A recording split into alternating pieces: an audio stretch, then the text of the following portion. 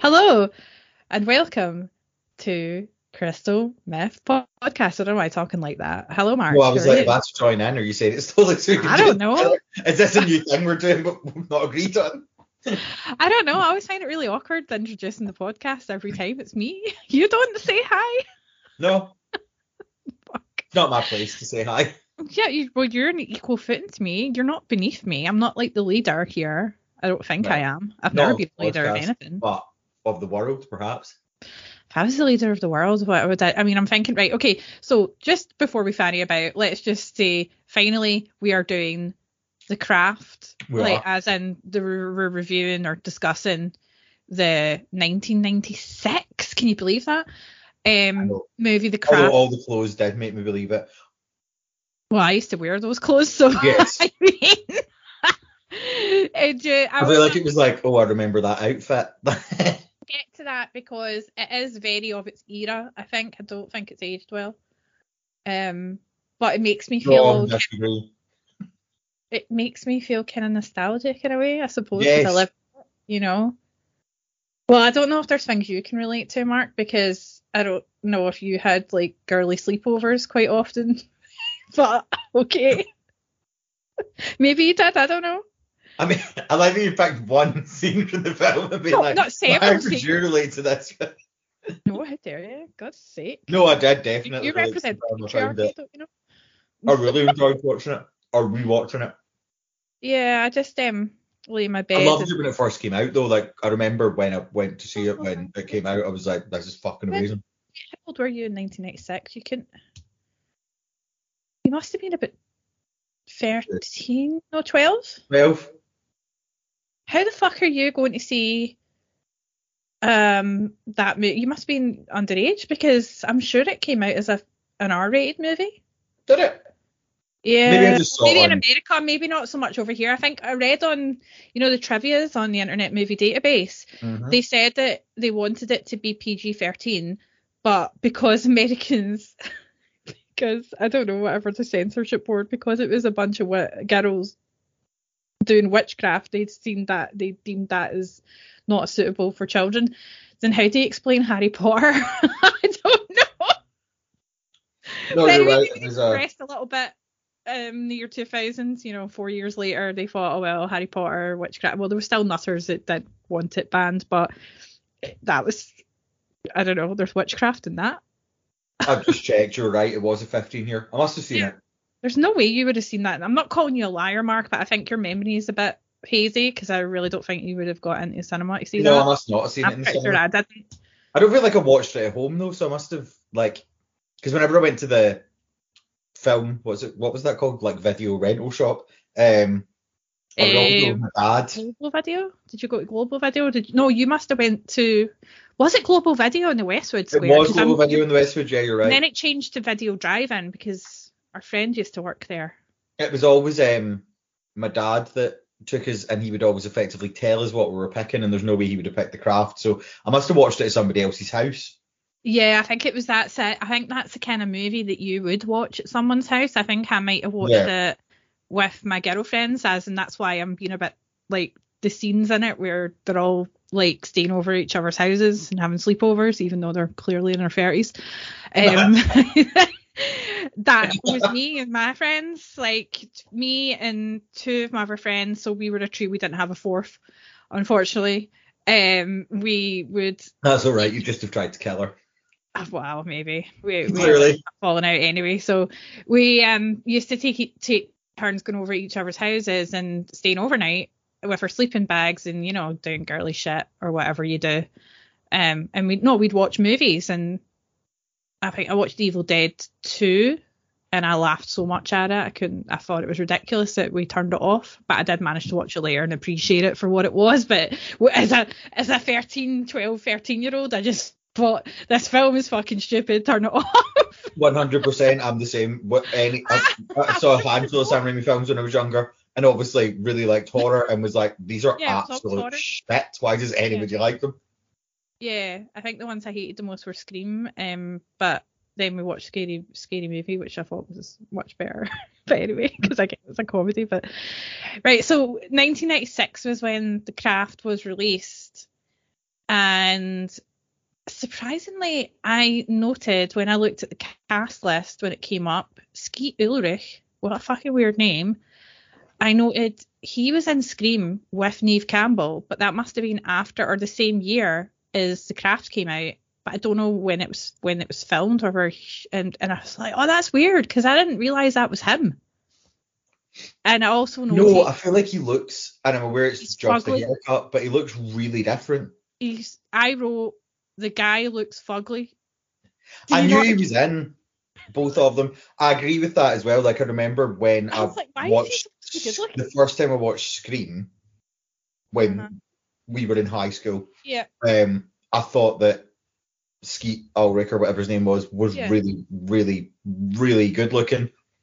Now, admittedly, he's probably about like 17, so maybe the reason that I didn't think he was hot in this is because I'm now an adult. Yeah, I know. I think my memory of him being in Scream, he was better looking than he was in The Craft. Maybe it was the way he did his hair, but he was. I think was it just because he had long hair. Maybe because he had longer hair in Scream, but in The Craft he's got short hair. He's clearly too old to be in high school. And as in his goofy mates as well. Like, they're so fucking annoying. Right, well, we'll get to that.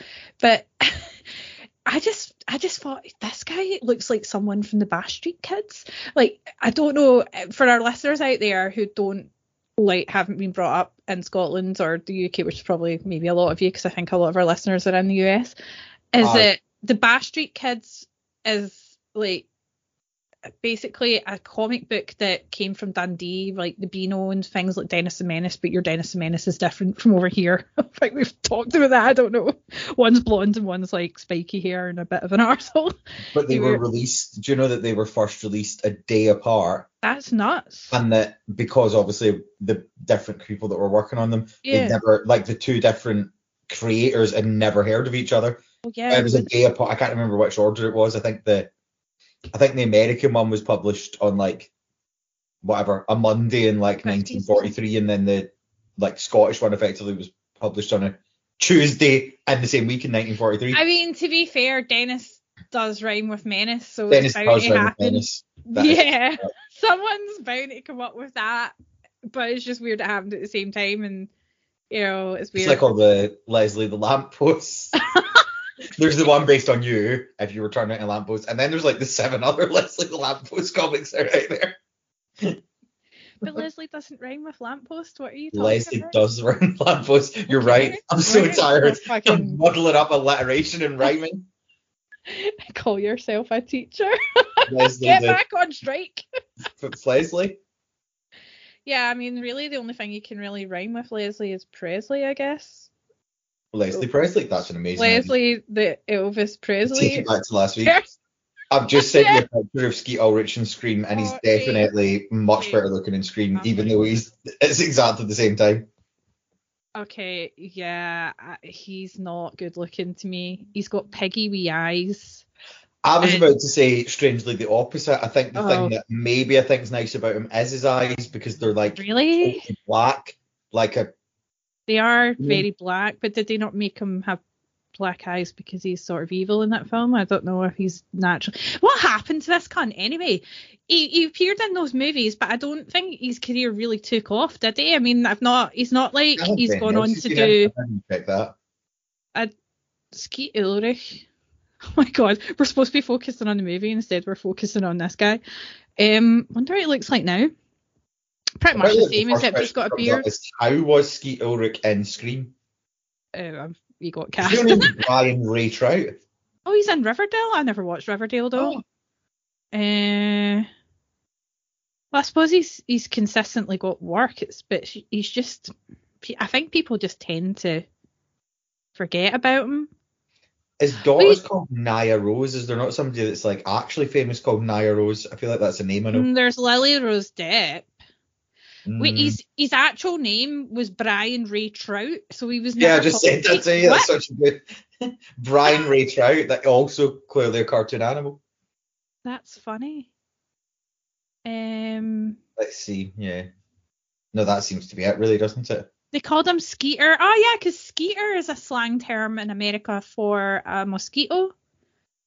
and he said his soccer coach said that well, I can see that, yeah, that he's posh. He looks like a fucking mosquito. I get that. He's like the tiniest little mouth. No, not as tiny again, as I'm not saying that as a Scott's positive, mouth. but I did think all through the film, I kept getting distracted by how small his mouth was. I was like, that's a very small mouth. He's got one of those receding chin, like those kind of narrow, little, almost chinless faces. Yes. Is that a bit mean to say? But I just think he's fugly, and I'm sorry. I'm not sorry, that's just how I feel. He's not. Yeah, nah. But I do remember thinking he was really hot when I was young. I mean, that's fine. If you think he's hot, that's fine. I mean, not everyone. No, I mean, I don't. But I did think he was when I was young. Okay. Let's see. I'm just checking his filmography. Maybe we should move on, but I'm really interested. Yeah, I mean, he's done loads of stuff. He was in Riverdale. I've never watched that. Nothing really sticks out. Seems to be stuff that's not really. Yeah, Law and Order. Every cunt's done that. Yeah. Especially CSI, of course. It's like the last of the summer wine of America, where every actor gets a go. Yeah, he's not really done anything. He was in As Good as It Gets. And that was 1997, so I mean, from 1999 into the 2000s, he kind of his career just drops a little bit, and he just does TV work, the odd TV work or whatever. He never really gets into movies.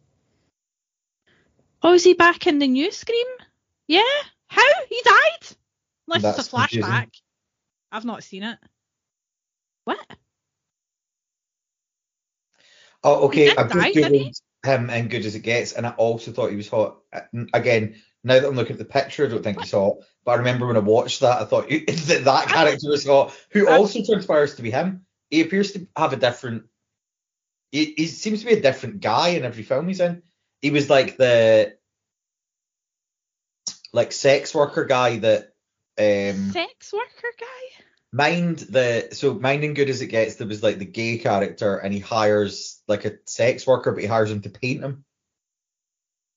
Oh, do you know, I've seen that film so many times and I don't remember that. But yeah, I can see the images of it. He's sort of got a wife beater vest on. Yeah. And he's got like a star on it. I don't know, I still think he's fugly. Yeah, no, but now that I'm looking at these pictures, I'm like, I don't think he's hot. But I remember when I first watched As Good as It Gets, I was like, that guy's like hired to paint is really hot. I understand why he's hired to paint him. Yeah, I can get it. He looks like a sort of attractive white trash, trailer trash guy. Probably. Yeah, he looks like scummy. Like the best looking guy in the trailer park. That's what I would say about him. And I'm not into guys that look scummy. Yeah, so the Craft Skeet Ulrich is a bit fugly. Anyway, that's the end of the podcast. Thanks for listening. Bye. Oh. Okay. Right. What are your thoughts on the opening scene? It starts off with the three witches, Nancy. Oh, I need to figure out their Bonnie. It's not got cold open. It does, because it starts off with them doing spells and shit. And then it opens up with a Beatles song, which I thought was interesting. The soundtrack's quite good. Actually. Yeah, I really like the soundtrack.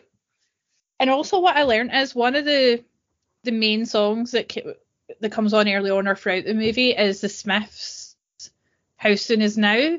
Yeah. Which was used as a main theme tune to Charmed, which is also about witches. Which did they rip off the Craft in? I'm sure that Charmed did properly totally rip off the Craft. I seem to remember reading like some like random online magazine article about how like Charmed was supposed to be a sequel to the Craft. Oh, okay. I think they were going to do one on Nancy, but it didn't work out. So. But the people the cast of the Craft said that it was nothing to do with them, that they were ripped off or something. But yeah, I can see that. Except the Witches in the Craft weren't mental. I don't think they harmed it. I never really watched it. I didn't think it was that good because they only fought demons or something. It was boring to me. It was very like CW wooden acting as well. Yeah. So the characters are at the beginning Nancy, the goth queen, Bonnie, who for some reason has that's played by Neve Campbell. She's got like greasy hair and looks a bit shy. She sometimes has greasy hair and looks a bit shy. Yeah, and then one of the things that I want to talk about as we go on is the massive I really enjoyed the film, but there was quite a lot of character inconsistency in it, as though they were all being written by two different people. Yeah, I'd be interested to hear your opinions on the character development. And then there's I would say the token black girl, because she's the only black girl in the whole thing and in the school. They go to a Catholic school. And she's called Rochelle, played by an actress called Rachel True, who was 29 when she played a teenage girl. Which is also weird, because if you asked me to guess which one wasn't a teenager, one, I'd guess all of them, but two, she'd probably be the last one, I guess. She does look quite young, but 29 for fuck's sake.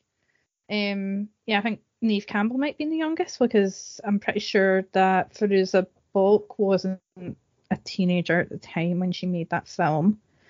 But yeah, anyway, majority of the people in that school, I mean, definitely the person who plays Sarah, Robin Tunney, does not look like a teenage girl at all. She's even got a deep voice. You don't notice she's got quite a husky, deep voice as well, yes.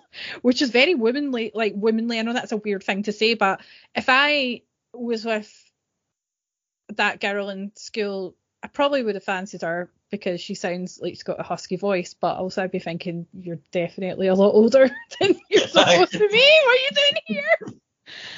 I feel like everybody in it played teenagers very well, especially compared to what I just said about like CW type shows. Like, I think they actually did convincingly play teenagers, but they didn't look like teenagers at all.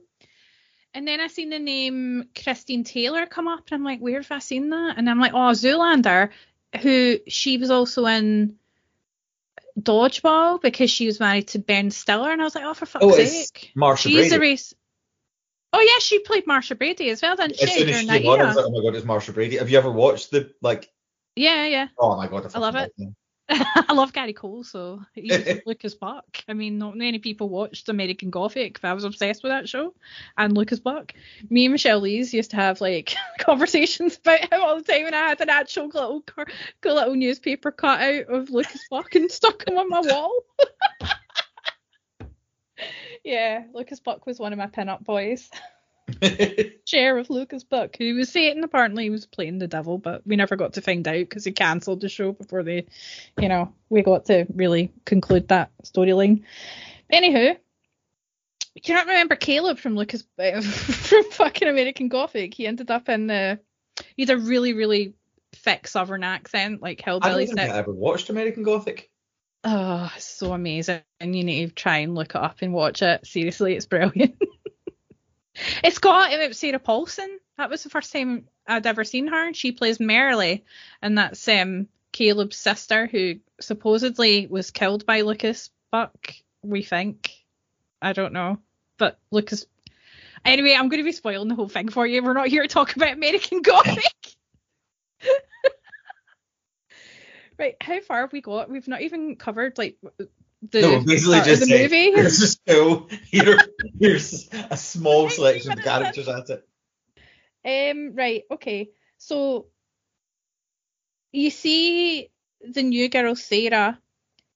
I know she comes from San Francisco, but I'm not actually sure where she's moved to. Is it California? No, I have no fucking idea where it is. Sorry, I wasn't paying attention that much. No, I don't think they do say she's from San Francisco a lot, but I don't think they actually say where they are. Well, it's by the sea somewhere, but I've no idea where they actually moved. Like, San Francisco's shitty, but also where they are is shitty too. Even though it doesn't look shitty, except for that one scene when they're walking at night. Yeah. But other than that, it's like they live in some sort of like beachside, beautiful, fancy resort. But yeah, then for some reason when they go out and walk at night, it's mental. Yeah, I thought at first it was maybe California or LA or something, but then I'm like, no, but it looks too rural to be that. And then, then you see them walk through that weird shantytown bit, and you think, well, is that downtown LA, like Skid Row or something? But no, I don't know. But anyway, it starts off with like it was raining, and it's like a stormy day or something, and then there you see the new girl, and she comes in with her dad, and I'm presuming her stepmom, because her mother is dead. And then it's like a giant house, but it's leaking. But then I thought to myself, I know it's just a movie, but how long has that been leaking for? Because it doesn't look like there's that much damage. But I would be a bit annoyed if I bought a house and you walk in and it's fucking leaking from the roof immediately. I was thinking it was fortunate because it seems to have just started leaking right before they moved in. Yeah, that's what I was thinking. Perfectly. Yeah. And they're like, oh, well, at least it's big and everything. And there's also the snake imagery that they don't stick with throughout the film, really. Although I think they do. Because like when they're driving to their new house, she looks out the window and there's a snake crawling up a rock. And then obviously that's going on and she goes downstairs and the guy arrives holding a snake in there. Right, this is it. This is the first note I wrote. What's with the guy with the snake at the beginning? Is he some sort of crazy Ralph character? Like, is he good, and is he like is he acting on behalf of They never explain, which you have to pronounce like that. They never explained why he was there with the snake, what he was trying to, like, what message he was trying to come across other than look mental. Well, no, they do murder him before he gives them any message. Yeah, but, it's unclear. Well, he's kind of said something about how he dreamt about her and he's seen her in his dream and she was dead. But again, I don't really see the point of him other than him being like a crazy Ralph type character from, like, you know, the Friday the 13th. He has no purpose. I don't know. No. It just confused me. Like, she sees like, him. Yeah, they've got like a psychic character in the film, but he only appears twice and they kill him the second time, and nobody knows he's psychic. We don't even know he's psychic. He just might be psychic. We just don't know. And then the snake thing. Are there snakes in it? I guess there are snakes in maybe California. I don't know where the fuck they are. They're snakes. Let's just put it that way. Okay, then what happens after that? She decides to go to school without a uniform. You see, it's a Catholic school, and her dad drops her off. One of my first bits of inconsistency that, again, I really enjoyed the film. 9 out of 10. But... Yeah.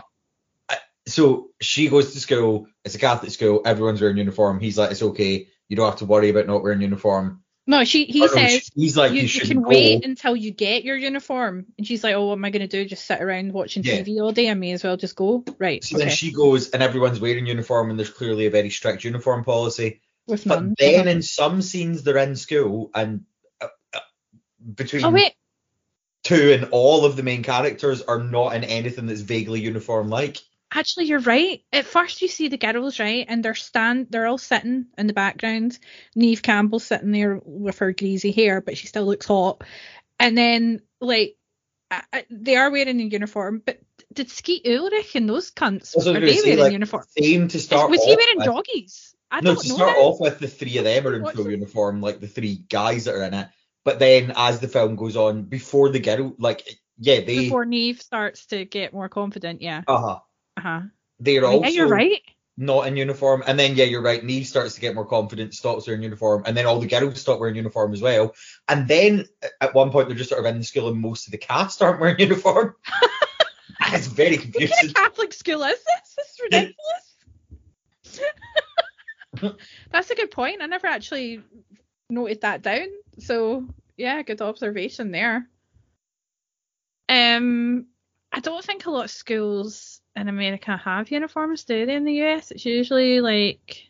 I think it is just like private schools and religious schools that do. I think, other schools are just like, wear your clothes. Yeah, but we went to school where a uniform was required. We did. But I stopped wearing mine in like 5th or 6th year. But I would wear like black silk trousers. You stopped wearing yours after you merged with and allowed Manon to be inside of you. Which is a total made up name. I like that. Why that also confused me. I'm like, why did they have a made up god? Like, why didn't they just pick any pagan deity? Well, I mean, I read in the trivia of Internet Movie Database, they said that when they were doing that scene on the beach when they're invoking the spirit, that Manon was quite close to Mananon or something like that, or some real Wiccan deity of the oceans and the seas, and they said that it did actually go a bit mental with the waves and stuff as they were doing that, and fog came in, so they were actually invoking something. Yeah. But maybe actually, do you know what? Fair play. That actually does make sense that they didn't want to invoke an actual deity. Yeah, but they kind of did. Again, all of the questions, I just want someone to come and clear up. I did really enjoy the film, but... Well, that's why I wrote down all the spells, because I think we're Crystal Meth podcast. Maybe we should be checking if these spells are genuine Wiccan spells or not, or are they just made up for the film. I think there's a YouTube video out there where someone does analyse it all, so I don't know. But I wasn't sure whether you'd looked up any of them, or the myth behind them, or if there's any truth to it. I did like the occult woman. She was nice. There wasn't enough of her, I don't think. No. But so the first spell that I wrote that I noticed in the movie is when she's sitting in French class. Oh yeah, and I wrote about that. Those teen guys look older than the teacher. The French teacher who's just only speaking in French. And then there's like Skeet Ulrich and his two goofy pals who are just so annoying. Like, they're the biggest douchebags I've ever seen. Like, really, I've never, even the worst people, the worst guys in our school were not as douchey as them, I don't think. To be fair, that might be like looking back on it, because I felt working with teenagers that I was like even some of the stuff where, in fact, my two specific jokes were, they're so stupid. They didn't. The French teacher asked the guy a question, and he was like, "Did you ask me if I got laid?" And then he laughed for an unnecessarily long time. I was that really annoyed me. Yeah, I think they're supposed to be about 15. If a 15-year-old said that, all his pals would laugh for ages. And then also the bit when the teacher asked Nancy if she was interrupting her, and all the girls started laughing hysterically. Like, again, teenage girls would do that. Well, we've got a clue, because I just remembered they said, "Oh, we're in California." So they were in California, because they're like, "We're in California, shouldn't we be speaking Mexican?" Oh, so they did. He's like, "No, Spanish. That's Spanish," because they're fucking idiots. It's just why I can't understand why Sarah immediately thought, like, yeah, I'll just go out with the first goofy guy who she just witnessed being a complete prick. Who that was her switch around character weirdness as well, that she clearly wasn't the kind of girl that gave a fuck what guys thought about her, but then all of a sudden she was like, really, I just want them to love me. Like, what? Yeah. So the first spell that I noticed, or bit of magic, was when she was sitting at the back of this French class, and she's being watched by Bonnie and Rochelle, or Bonnie in particular, and she's got a pencil and she balances it so it just stays upright, but then she does this thing where it rotates, which is pretty fucking cool. How could she not think she's got some sort of magic powers if she can do that shit? Actually, that's really well, that she's absolutely blown away when she finds out she has magic powers, even though she actively goes around levitating objects. She can fucking use telekinesis to make pencils rotate. I mean, that's pretty cool. It's weird. But she said things like, "Oh, I know I've got some sort of powers, but it goes wrong. Like, if I want silence, I go deaf for 2 days," or what's the other one? "I wanted it to rain, and then a pipe exploded in my room and flooded it instead," and things like that. Which I'm like, well, still pretty cool. Yeah, so that was the first one. That's what drew her attention, and she wanted to sit with them at science class. And Nancy has this really cool death stare, like didn't even answer her. And yeah, she's like always been the leader, it would seem. Nancy's an interesting character, because you do see bits in the movie where you can see her human side and her vulnerability, and how she's just a girl, like in a shit environment, and her stepdad or whatever is potentially sexually abusing her, because he does grab her. She lives in a trailer park, and her mum's a fucking goofy alcoholic woman. Complete opposite of her. She's like blonde, isn't she? And kind of like, I don't know, your typical trailer woman. Yeah. And then he grabs her, Nancy's dressing gown at one point and goes, "Oh, this looks kind of transparent," and I'm like, "Fuck off, you beast," you know. And she seems really vulnerable there. But Like, so she puts on this front at school like she's tough, but she's not really. I think Nancy isn't a character that has a flip that doesn't make sense, because obviously, because she's had such a shit life, so she's got like darkness in her, but she's not a shit person. And then when she invokes Manon, and obviously the cool witch in the witchy shop is like, oh, like he's a balanced deity, so if you're not balanced, then you invoke him. Mm-hmm. Like basically he'll fuck you up, which to quote exactly. But I think that's really the thing, that like Nancy's not a bad character. She was actually my favourite character in the film, but he goes really dark because she's invoked. She hasn't sorted her problems out before she can deal with that kind of power. But the thing with Nancy is, right, she is all kind of all front, I think, all like toughness on the outside, but really she is vulnerable on the inside, and she's flawed, and that's why she goes mental, because she's very troubled and broken, I would say. But the only thing I'd say is that when she ends up with like loads of money and moves into a fancy flat with her mum, I felt like she was just really shit towards mum. Like, I thought that she wanted to protect her mum and make her have a better life and everything, but then she just slams the door in her face. Again, I feel like that's because she's playing a teenager, because it's like she does love her mum and she does want to protect her, but she's also like, oh, my friends are here, like, don't come anywhere near my room. Yeah, you're embarrassing me, mum, for fuck's sake. I like, again, that it's implied that none of them had any power before. Yeah, that's true. They clearly did, because even what's Neve Campbell's character called now? I can't remember. Bonnie. Like, before. Oh my god, why can't I remember any of their names? Bonnie, Rochelle, and Sarah. Before Sarah shows up at the school, she tells the other girls that Sarah's going to be showing up at the school because she's consulted the messages in the witch's almanac. She doesn't say Sarah's she's got the almanac. She's like, oh, I've been looking through the like information in the almanac, and our fourth is coming today. And the other two are like, especially Nancy's like basically like, all right, fuck off. But yeah. But I mean, clearly she is able to. I think they have some powers, but really the only reason they became more powerful when they became a foursome is because Sarah has genuine witch power, natural witch powers, and they feed off of her. Yeah, their powers stem from her. Like, I think without her, they wouldn't really get to the point. Maybe Nancy, because she wants it so bad, but I guess she was channeling maybe some of Sarah's powers to invoke Manon because she wants it. I wrote something down about that, but I don't know how we're going to tackle this. But I just want to say about, right, where am I here?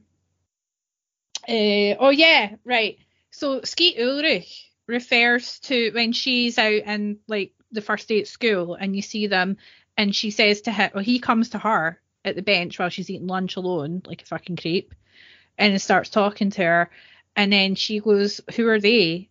And he goes, oh, what, them? The bitches of Eastwick. Yes, I was like, oh my god, I wish that people called us the bitches of Eastwick. Yeah. That's great. Oh, brilliant. That's a good line.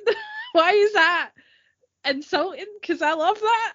Again, though, I feel like that's good teen writing, because like a teenager would call another teenager something that's really like something they would consider a compliment, but as an insult. Yeah. He's basically just saying like, oh, they're not carbon copies of everyone else. Yeah. So then he goes to her, well, what was it? Something about, oh, I'm really busy, by the way, but, you know, I do football practice, so you might want to come and watch me. And I was just like, ooh. I'd be like, no, mate. Fuck off. And she does. Yeah, I liked that she was like, all right, no. Why the fuck would I want to come and watch you play football? When you're clearly a dumbass. But then she does, and then that's when Nancy and Bonnie and Rochelle approach her.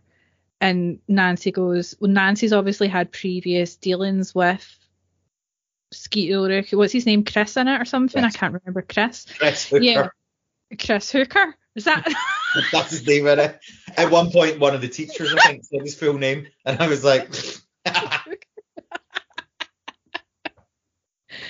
That's quite appropriate, I suppose, in his case. So she's hooked up with him before, and he's basically what did she say? He hits on anything with breasts or something, with tits. Yes. And then Bonnie goes, except me, because she's still hiding her hair at that point. Right, Although that a really couple of scenes later, she's... Because you wouldn't know she's got... Right, so her character's all meek and very, very low self-esteem because she's got burn scars just on her back and her shoulders. But you wouldn't know because she wears, like... If she washes her hair and has makeup on and stuff, again, you wouldn't know she's not a monster. Like, but this is what threw me about her as well, because prior to him starting to actually channel the craft, she does put on a relatively nice outfit and wash her hair, and I was like, well, she just looks hot now. I know, because one minute she's got greasy hair, and then even before she gains her confidence back because her scars go, she does look nice. Yeah. But it's like, well... She's not ugly. Why does she think she's a monster and stuff? Like, she clearly is a good-looking girl. Like, it's not that big a deal. It kind of annoyed me how the film were trying to make her out just because he greased her hair up a little bit and she wasn't showing her shoulders or whatever, or her legs. I think they put her in a long skirt. That she was some hideous hose piece. Also, it was she who he was talking about when she does end up going on a date with Skeet Ulrich, and he was like, oh, I don't like those girls, and then was like, especially the one with the head like a bull mastiff. Yeah. Because I was like, oh, yeah, but then he doesn't obviously say like, who he's talking about, and I was like, which one of them has the head of a bull mastiff? Yeah, exactly. I thought that as well. That's weird. What? And because Sarah doesn't ask for like any sort of clarification, she just sort of laughs as if like, oh, that's a mean thing to say about her. And I'm like, how does she know which one he means? Because none of them look like a bull mastiff. And then after saying that weird shit, she lets him just kiss her. Yeah. I'd be like, what? I just don't, maybe it's just I'm so against him, like he's so fugly. I just like, it just gives me the skeeves. I just don't think someone who was smart as her would allow a douchebag like that to just kiss her. And then he goes, immediately says, let's go back to my place after Nancy warned him about, what he does. And she's like, well, okay, she's got the good common sense to say, nah, you're all right, mate, I better go home. And then the next day, at first I thought Nancy and that were just saying that to wind her up, that he was spreading rumours about her, that she's the worst lady he's ever had. But then he actually did do it. Yes. What? I also liked, by the way, when they first are trying to warn them off her, that they're just talking in normal, like the way a teenager would talk in America in the 90s. And then when Nancy, instead of saying like, he gave me the clap, when Nancy's like, he spread disease, as though she's in like the craft, not the craft, that is the film, the Crucible. It was like like, what? Spreads disease wherever he goes. Disease. Like, okay. Weird way to put it, but cool. So because of that instant that he slighted her and that, then she decides to join their coven. And she says, they take her on some sort of road trip or whatever. And she's like, I can't, my debt. And she's like, Nancy's like, she asks her out for coffee or something. And she's like, why don't you just make something up? All right. And then they go to the occult shop. And she's like, yeah, we're going to go shopping. 5-finger discount. I'm like, yes. She's brilliant. Because I used to go shoplifting when I was a teenager that age as well. Like, who didn't? You didn't have money. I mean, it's true. It's how being a teenager works. Yeah. Well, apparently Robin does have quite a lot of disposable income. And it's a bit flashy with it. Did she realise how much of a wank she was being? The fact that they can't afford to buy stuff, and Bonnie's obviously really lovely. And not Bonnie. Sarah. Yeah, but Bonnie's lovely. Sarah's not saying Sarah's lovely. And Bonnie's like showing her the really nice like leather bound journal. Yeah, like, but then she says put it in your bag. Yeah, to be fair, she does say put it in your bag. But again, it's because they have no money. And she obviously like would really like it. And she's like to Sarah, oh, put it in your bag. And Sarah's like, no. And then decides to buy it. But then is like, I'm also going to have all these candles and this. And also, what's this book here? I'm like, all right, Sarah, calm down. Fucking hell, show off your wealth. The people living in poverty, Sarah. Although the black girl doesn't seem to live in poverty. I think her No. parents are just really boring or something. Like she just thinks, oh, I need to be more She's interesting. shoplifts for a bus. Yeah, a lot of people did. So then I think the first one is when they get into the magic thing together when they take her out on a day trip somewhere and they go out for a picnic. And then I wrote down the perfect love and perfect trust initiation ceremony. So she gets the dagger and she goes, it would be better for you to rush upon this knife than to enter this circle with hate or fear. How do you enter? Or something like that. And she says, with perfect love and perfect trust. And everyone says it. And then they proceed a blood magic pact where they prick their fingers and then put it in some wine, I'm presuming. It is wine. They're underage drinking, aren't they? They are. And then, so wine was a very nice label. Like, that looked like a good it did. Good quality. They mix it in with the wine and then they drink of their cup and they say, what is it they say? I drink to my sisters or something. Yeah, I drink of my sisters. And then they say what they want and what's upsetting them. So what's upsetting the new girl is that prick Skeet Ulrich. And she wants him to like her or something. Is that what she says? Yeah. And then Rochelle says something about racist. She says the first thing about the racist bitch. Yeah, she doesn't want Marsha Brady to racially abuse her anymore. Mm-hmm. And then, of course, Neve Campbell's character, Bonnie, wants to be beautiful on the outside as well as inside. I'm glad you said that, because this is the bit with her character that annoys me. Because see if at that bit she said, I want to be beautiful on the outside, her entire character arc through the film would make so much more sense. But because she says, I want to be beautiful on the outside as well as the inside, then when they establish that she's turning dark internally because she's turning more attractive externally, it's like, but that doesn't make any sense, because the thing she asked Manon was that she be beautiful on the outside as well as the inside. Yeah. And they've established that she's like really, really kind and really, really loving and really, really caring. So it's like, well, it doesn't then. Yeah, because then as it progresses, like the more powerful they are, what someone joked that the shorter their skirts get. And because they stop wearing their school uniforms and they start dressing like 90s hers. And or apart from Nancy's outfits, which become more and more badass goth, which is more like they get longer actually. Size. Yeah, they do. She wears like skin tight like outfit. I love all her outfits. Yeah, except for her hair at the end gets a bit nuts.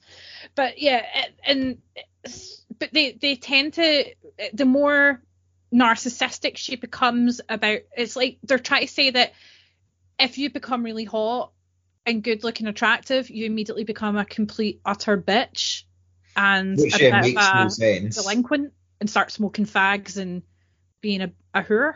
I just think it would have made so much, like that was my main, again, that was my big issue. I was like, if her wish had been, or a request to Manon had been that she wanted to be beautiful on the outside, then I could see it being like, well, it's like a monkey's paw thing, like, okay, you only said you want to be beautiful on the outside, but you like to kind of show her she was already beautiful. Yeah. That she would be punished by like losing her goodness on the inside, but it's like, well, it makes no sense that she's becoming progressively darker because it's specifically in her request that she wants to stay beautiful on the inside. She never really goes back to being the original Bonnie, like the kind Bonnie, either, even at the end. Like, a little bit of it comes out, but then they totally backtrack on it, and she remains just one of these plastic. Yeah, like you realise she's actually being fake, and that so maybe she was like that all along. Yeah, because there's this really horrible scene where, and again, I feel like her mother is making her go through all this pain because she's ashamed that her daughter's got some burn marks on her. Like, there's people with worse burn marks than that live their lives. Get over it, bitch. Like, do you know what I mean? Like, why are you putting your... It is so annoying to me because she's not horribly disfigured. It's not like her face is covered in burns. It's areas that you could easily cover up. you know, that's not even that big a deal. And yet she's going through this painful process. I don't even know what it is. It looks horrific, where it's like gene therapy. And I like that they vary, like, as if that makes sense. Like, it's a new form of gene therapy. Like, seem to be Not shining a crazy. laser pen on her back and then rubbing a little like claycrafting tool up and down her back. It looked I don't like know if that counts an as gene actual, therapy. it looked like a thick sewing machine needle going in and out of her skin. Like, she's like, it's going to be painful. I'm sorry, but have they ever heard of local anesthetic? You can, Yeah. people use that on tattoos. Like, I didn't because I'm a badass and I don't need no fucking numbing cream. But you can put, like, there's people who get, like, operated on, like, actual opened up under anesthetic while they're awake. Why are you putting her through that torture, screaming, while this needle's, like, penetrating her over and over again? I just don't get it. It's just wrong. No. Why does she need to go through the pain? She doesn't. They could numb that shit. It doesn't make sense. Anyway, right. So that's why she's upset, and she wants that. She just wants rid of that, her scars. And then all Nancy can say is that she just wants to invoke the power of Manon.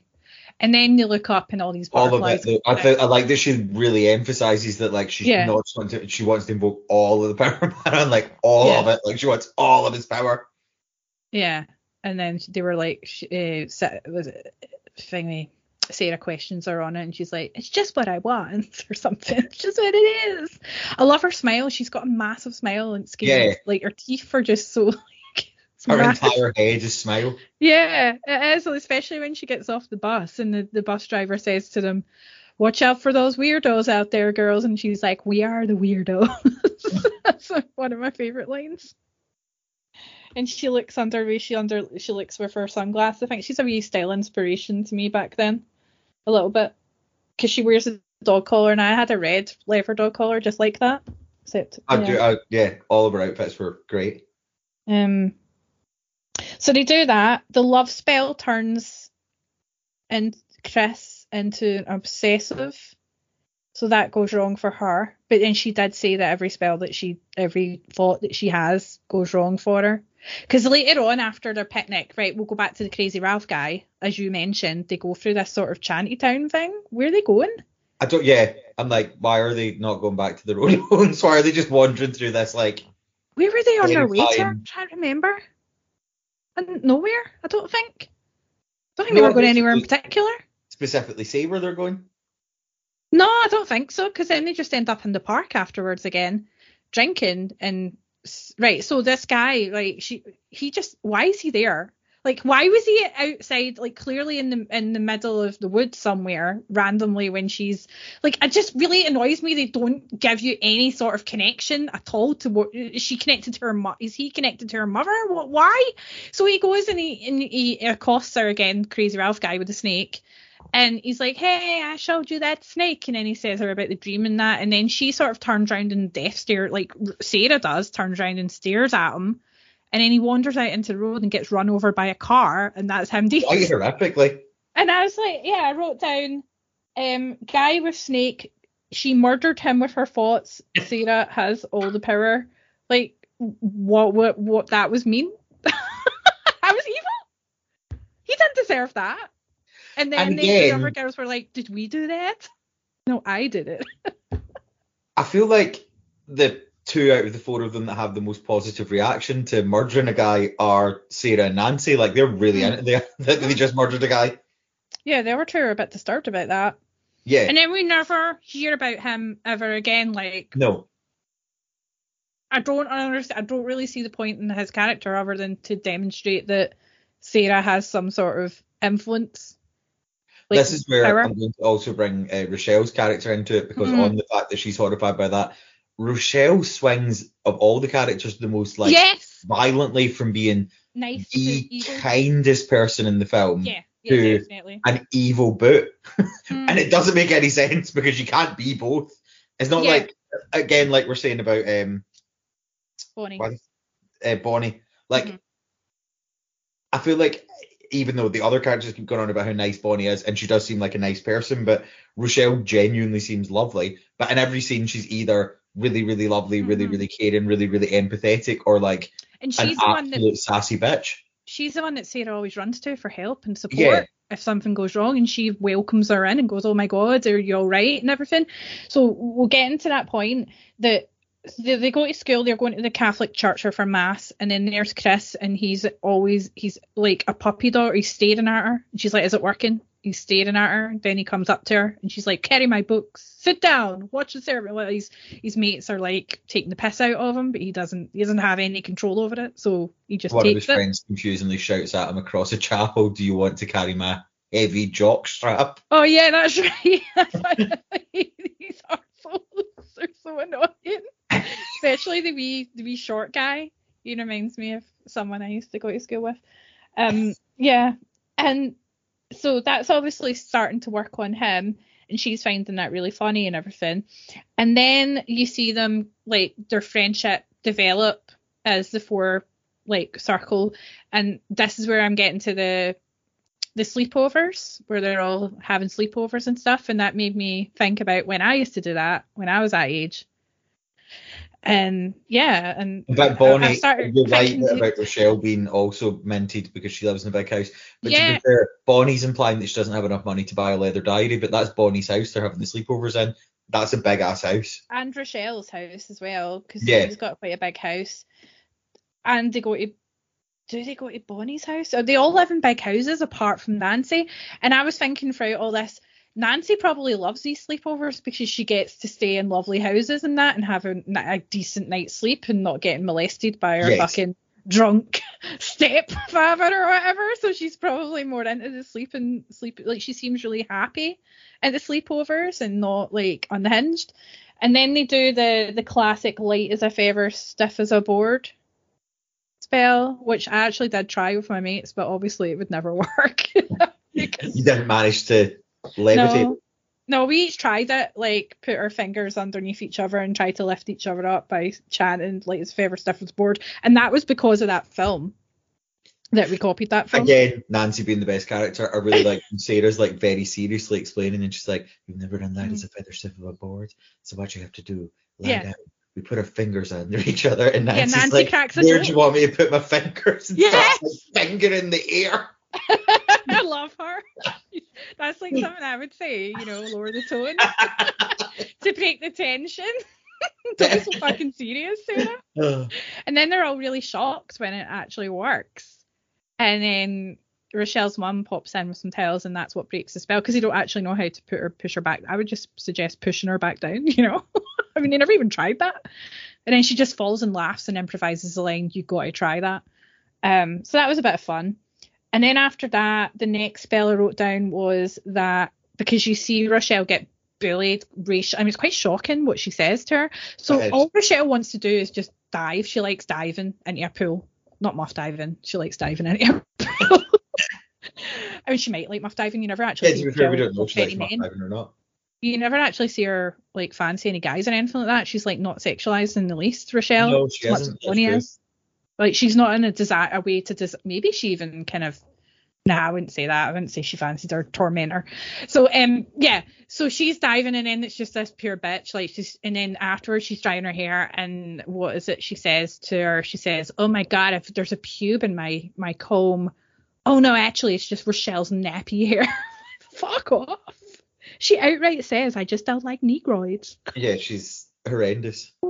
So I feel like as well, my other thing with the sort of like they've gone too far aspect of it. Now, when they start trying to kill Sarah, I'll give them that's going too far. But the rest of it, I'm like, no, they've not.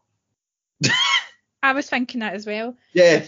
Just so as a result of that, Sarah, the next spell I wrote down was, and this is something that I used to get accused of doing all the time, like, because I mentioned about poppets and stuff once to someone when I was walking them home.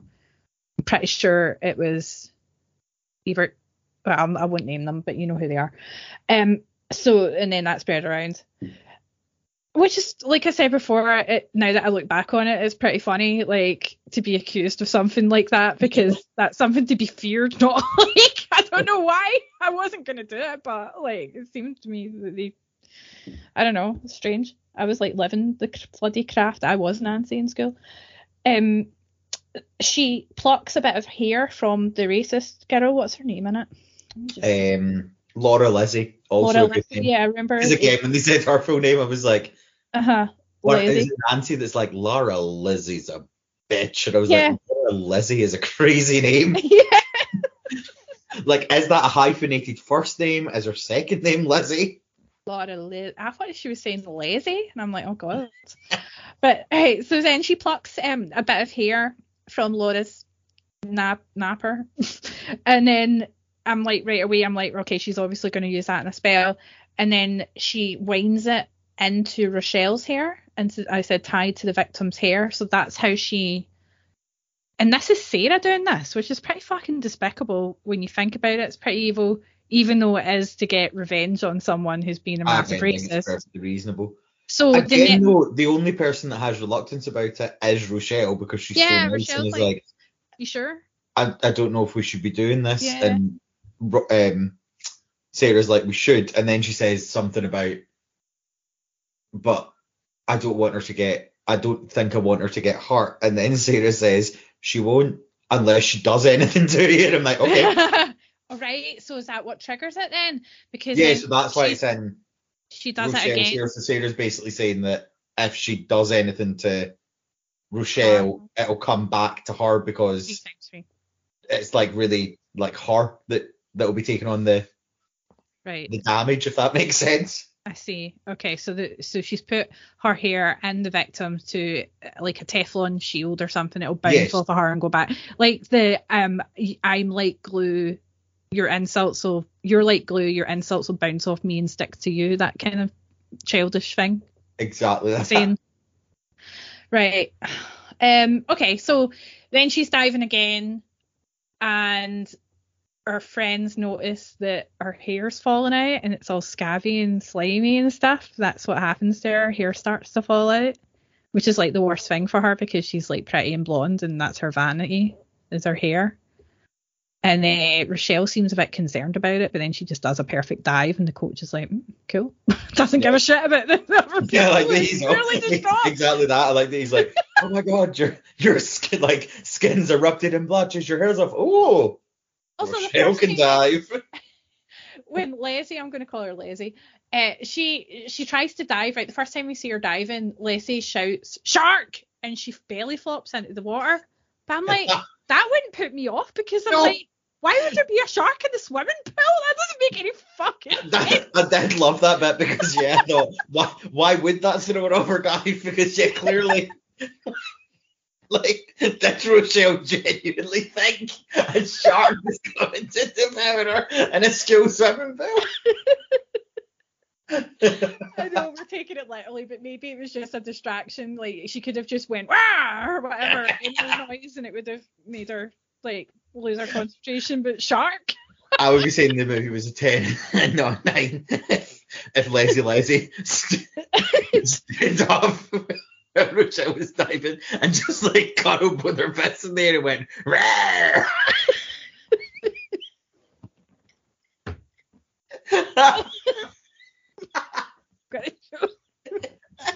Oh my god. Oh. Right, so that's the next, right, and then you see Nancy get what she wants, because Nancy's seen all this happen. You see Bonnie and her scars go, because she's at one point, Nancy's like trying to heal her at their sleepovers, and she's like, please remove my scars and all that shit. But then I'm like, was it the gene therapy that worked, or was it the spell? Because you don't actually know. Also, was it the gene therapy, or was it Nancy? Because that annoyed me as well about Sarah, because Nancy's doing that, and then when it works, Sarah's like, I did that for you. And I'm like, no, you didn't, Sarah. You did that for Rochelle. Nancy did that for Bonnie. Yeah, that's true. Or was that a combination of all three? I don't know. But it's like the scar tissue just sort of wipes away like a snake skin, I guess. Maybe that is I don't know if that was meant as a symbolism of the serpent shedding its skin. Is she the serpent? I think the serpent. I would assume that Nancy's the serpent, but. Well, Nancy chose a serpent as her sacred animal because it represents change, as in sheds the skin, and also That could represent Bonnie, but it also represents power and immortality and renewal or something. And that's maybe what she's looking for in her life, because she didn't have any power throughout her, like, and she didn't have that sense of power in the trailer or whatever. And maybe because of what happened between her and Chris as well, which I'll get to later. I'm sure you've got comments on it as well, but that really threw me for a loop. Like, I remember when I watched it as a kid, I thought she was genuinely out for revenge, but then when I'm watching it again, I'm like, she genuinely wants to fuck him. She's jealous, right? But anyhow, so she's upset because everyone around her is getting what they want. She hasn't got the spirit of Manon or whatever. Nothing's changed for her. Manon. Nothing's changed for her. And then she's in the trailer, and that's when you see how shit her life is, and her mum's a drunk, and she's got a sexually abuser of an uncle or a stepdad or whatever. I don't know if they're married. We're not assuming her mum's married to her own brother. I don't know. I'm not saying everyone who the trailers are incest or committing incest, but yeah, or inbreeding. But she gets so angry at him that does he start to attack the mum or something, and she gets really angry, and then all of a sudden the electrics go and a fire starts, and then he has a sudden heart attack, because I wrote down in my notes Nancy that thing that's part of the spell. It's like, yeah. Nancy screams, leave her alone, and then everything electrical explodes. Yeah, Nancy causes heart attack with her furious anger. And then I wrote, turns out he's rich, which really confused me. Like, he had she gets what she wants out of her, so she escapes from her dire situation, is because as a result of him dying in her anger of having a heart attack or whatever, the dad or whatever, he turns out has like a really expensive life insurance that he's left to them, which really confused me, because why is he living in a trailer then if you get that? Also, the life insurance, and I'm not saying £175,000 isn't a lot of money, but, and I get that they're also living in poverty, but they're acting as though they've got £800 billion. Yeah. She then moves into this really, really expensive penthouse suite. Granted, there's not really a lot of furniture in it, and she's wearing designer gear, and she's got this really gaudy sofa. I did write a note about that as well. I'm pretty sure. What did I write? I wrote, nice apartment, but still very much white trash. That's what I wrote. Because her mum's like, I've always wanted to have a jukebox with nothing but Connie Francis. She's trying to explain what Connie Francis is. And confusingly, 75-year-old Rochelle says, who's Connie Francis? Yeah. And then Nancy's just like, oh, shut up. Fuck off. I'm not interested. And shuts the door in her face when she's trying to talk to her mates. But then what happens after that when you have that conversation in that room? I don't know. How did they end up invoking the spirit? Did they say, let's invoke the spirit then? Ow. They get the book. Why did they decide to go to the... No, Nancy decides because she can afford to buy the stuff now. She goes in and she's like, I'm going to buy this with money this time. And the nice witch, she's got a secret room as well that she wouldn't let Sarah go into. She's quite aggressive that way. She grabs her wrist quite. Yes. I'm like, oh, hang on, hold off, hands off me, bitch. She won't let her get behind the curtain. So Nancy picks up the invocation of the spirit.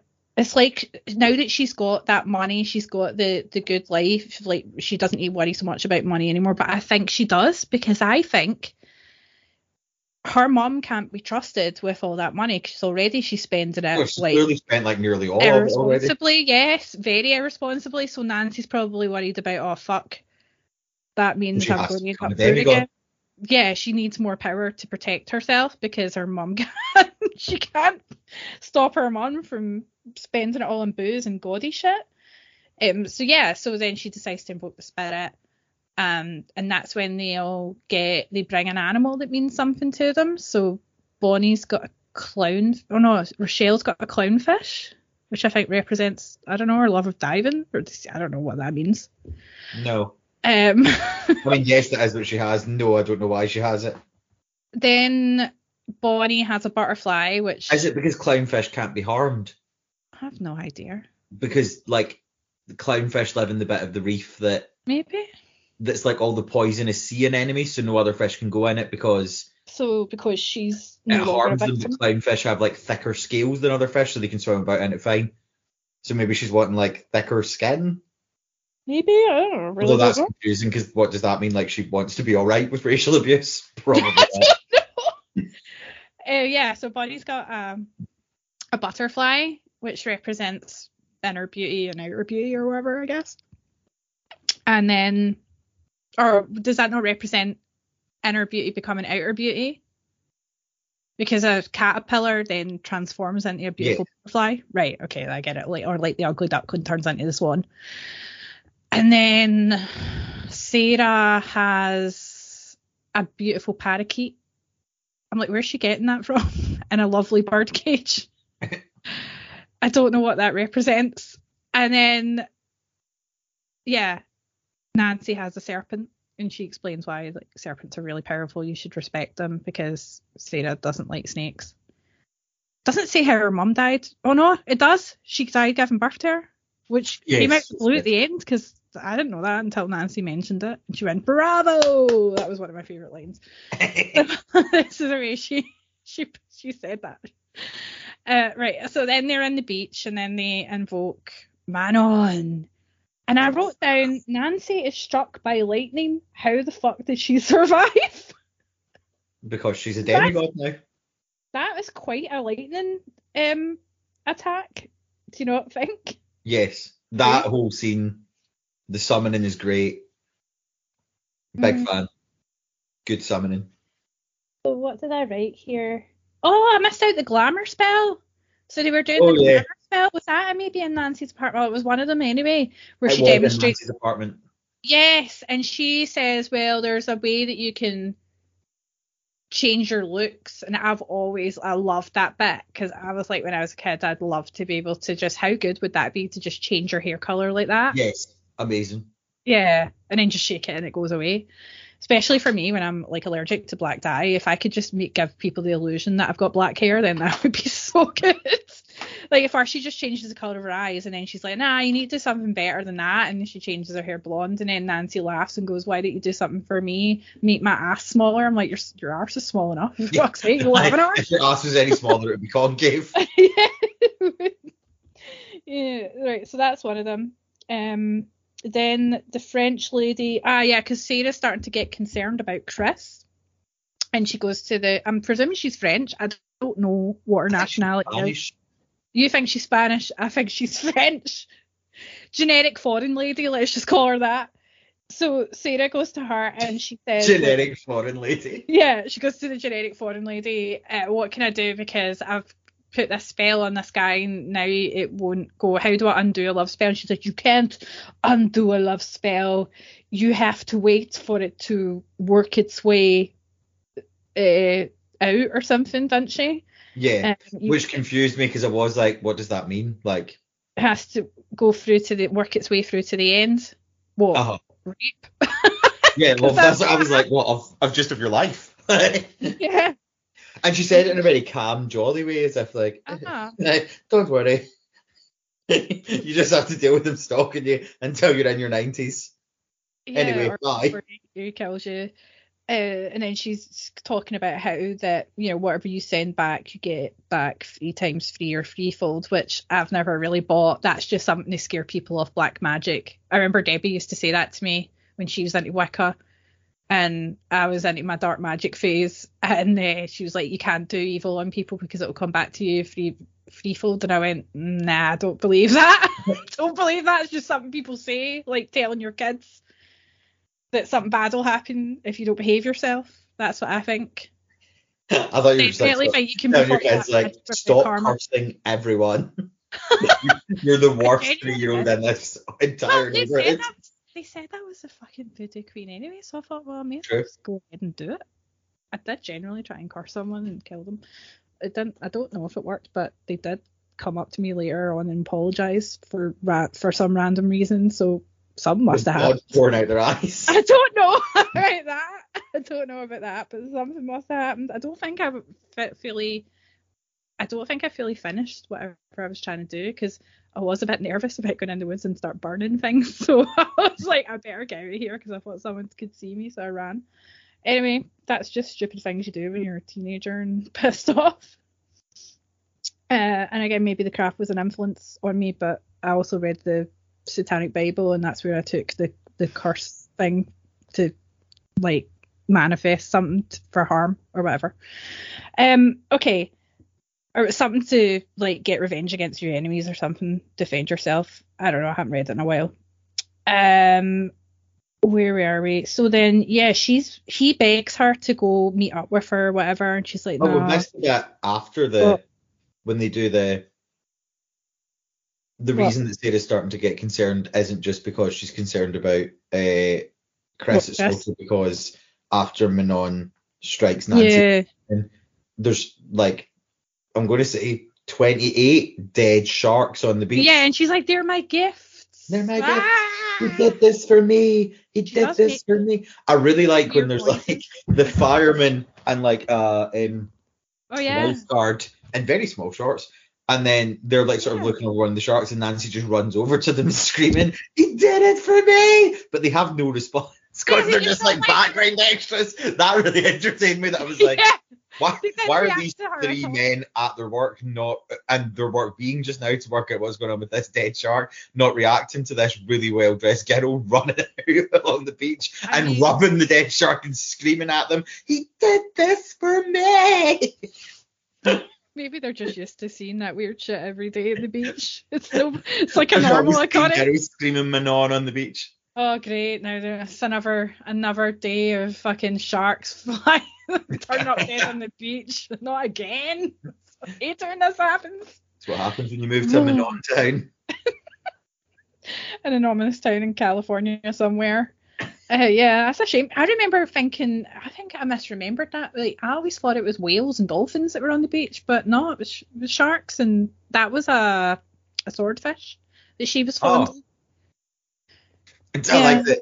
That's much more intelligent than me. I genuinely was like, I don't know what type of shark that is she's rubbing. It's a swordfish. They were sharks, though. There was like hammerhead shark. Yeah, there was definitely a hammerhead shark there. They were all sharks, but does that symbolize anything? I don't really know. I mean, why would you kill? I thought he was all about nature. Why the fuck would you kill a load of poor sharks? Yeah, I thought that as well. If it's sharks like are nice. The god of nature and balance and the sea, why would it kill a bunch of sharks for her? Unless it's because she's corrupted and dark inside, and that's to be fair, we're just assuming she's right. Maybe when the power went into her, she not knowing her power, killed all of the massive sea creatures. When we first see Nancy after she invoked the spirit of Manon, she's walking on water like she's Jesus. She is.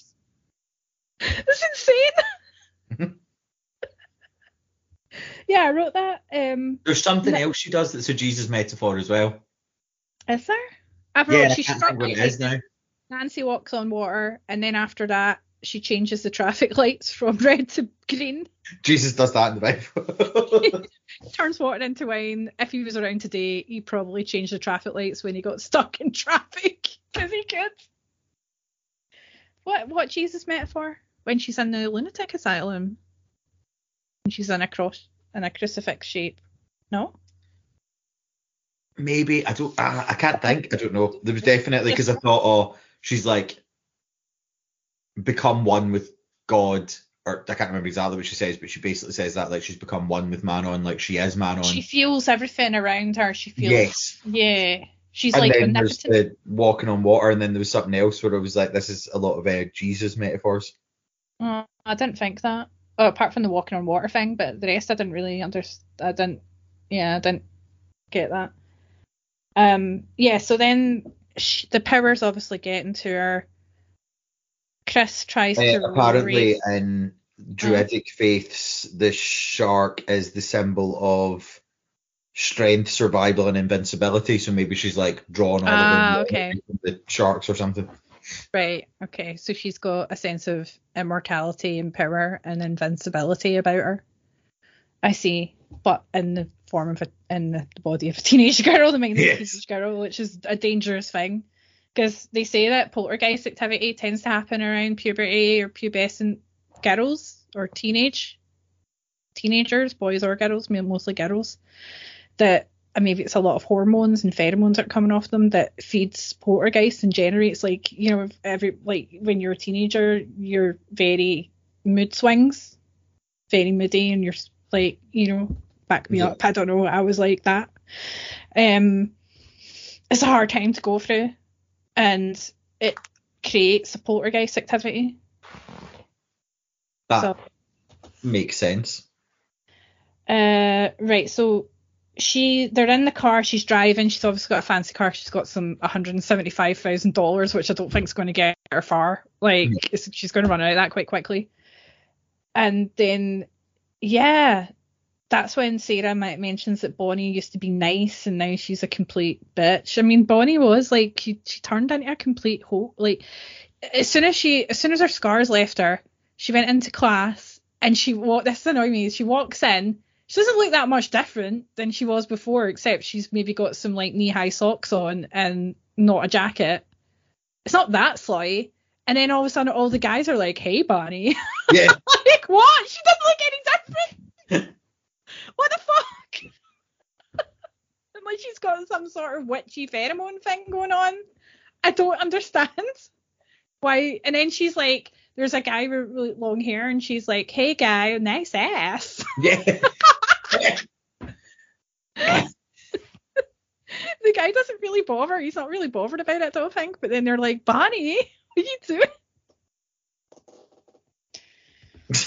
And she's like, yeah, well, why can't I enjoy myself now and stuff like that? And she's smoking in the back of the car, and they're all laughing at Sarah. And she's like, I'm turning that light green. And then they have an argument. And then it's at the point where she goes on a date with Chris. I don't know. I'm getting it all mixed up. Like then they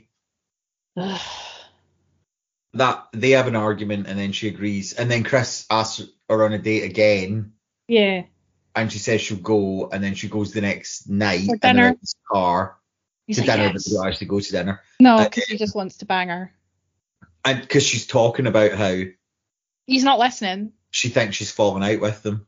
Mm-hmm. Yeah, she's telling him all this, but all he can think about is her. He's not actually listening to anything she's saying, and she realizes that and leaves. And he's like, no, I can't lose you. And he chases her, and then actually rips her pants off. I think I'm pretty sure he does. Yeah.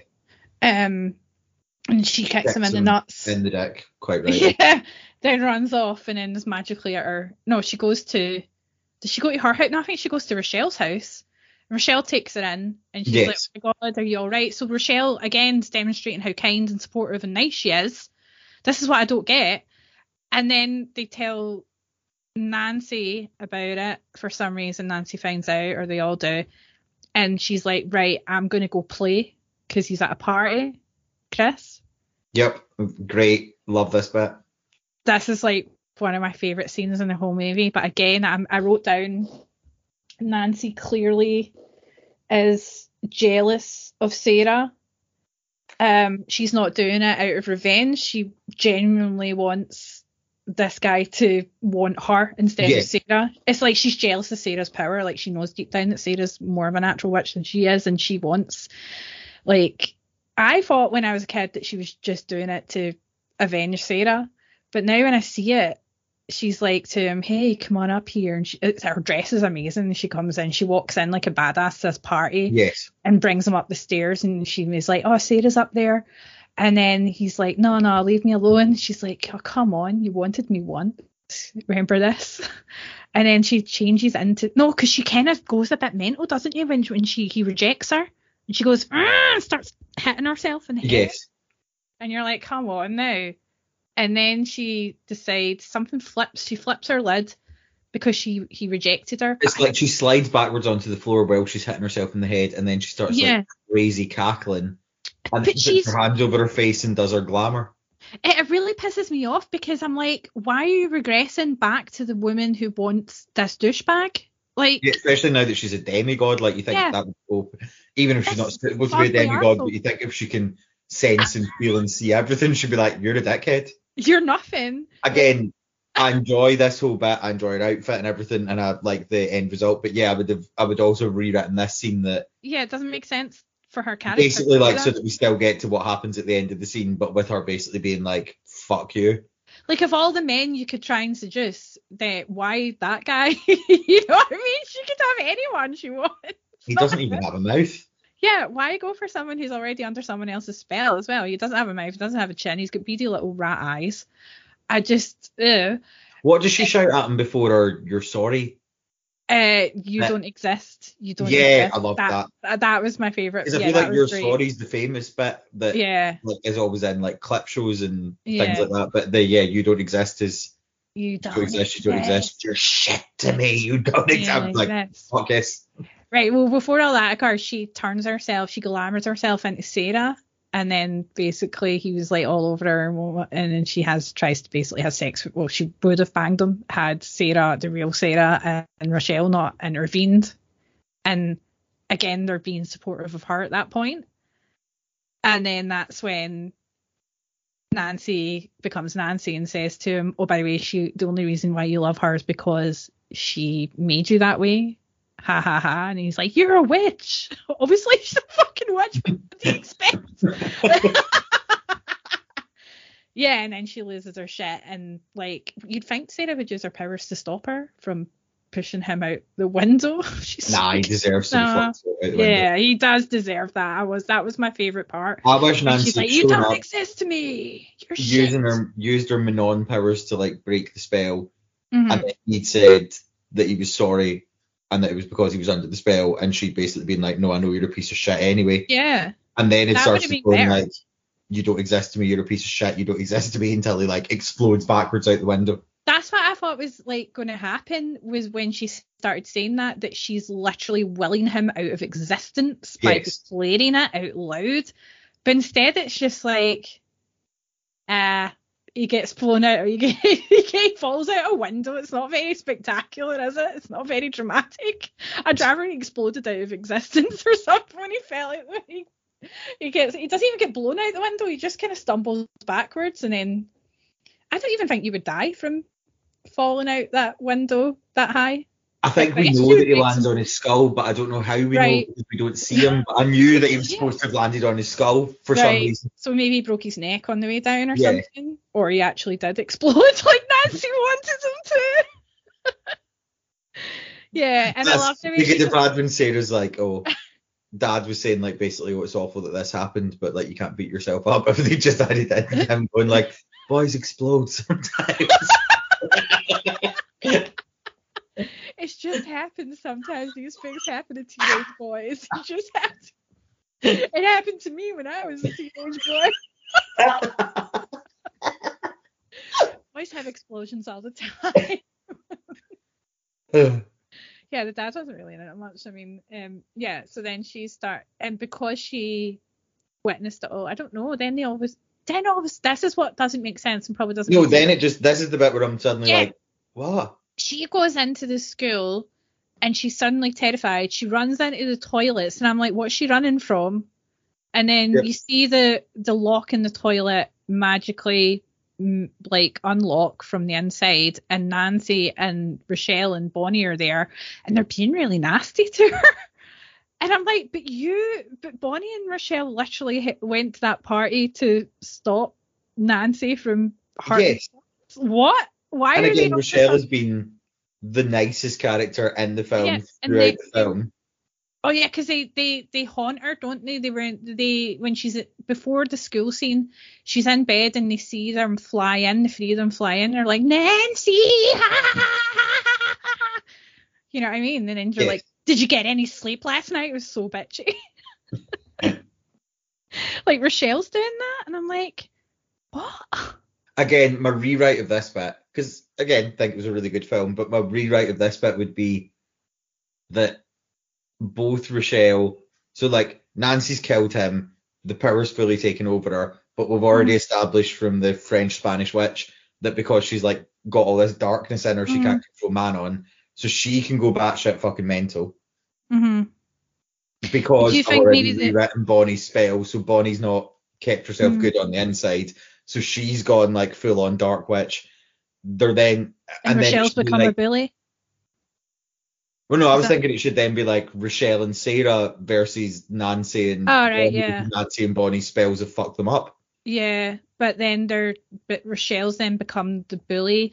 But I think it's maybe because the two of them are scared of Nancy and want to, a peer pressure kind of thing. Like they were with Nancy, but then it's just and why would they so abandon her? Character again, if they didn't have Bonnie like saving the goodness inside her, but it's just so out of character for Rochelle. Like it doesn't make. Yeah, I mean, you see Rochelle's guilt acting out of fear. She seems to genuinely be all of a sudden a bitch. And at the party, you see Liza, Lindsay, however her name is, come up to her a really Lady Lindsay. Yeah, no, maybe I'm mixing up the timelines here. At one point, Rochelle. No, you're right. When they're trying to stop. No, before that, Rochelle sees her crying in the locker room. And she's like, he keeps falling out, and it's like she's got, the Terry, was it the guy from the Really Wild show? Terry Nutkins. She's got the Terry Nutkins hairdo. She's got a long bald, basically, and Rochelle sort of backs away and feels guilty. Long bald. And she sees her you see a reflection in the mirror, but instead of like her reflection looking back at her, it looks away from her as if her soul's ashamed of what she's done. But then I'm like, no, she deserves it. She's a fucking racist bitch. Yeah, she's not done anything. Well, one, she's not done anything dark. Two, the person who's being punished deserves to be punished. And three, it's not Rochelle's. Rochelle hasn't cast the reflection spell. It was Sarah. Yeah, so then when she's at the party before they go up, Lazar's like to her, she's wearing a really cheap blonde wig. It's really bad looking, and she's like, oh my god, I'm really sorry if anything I did to you. And I'm like, if anything you done to her?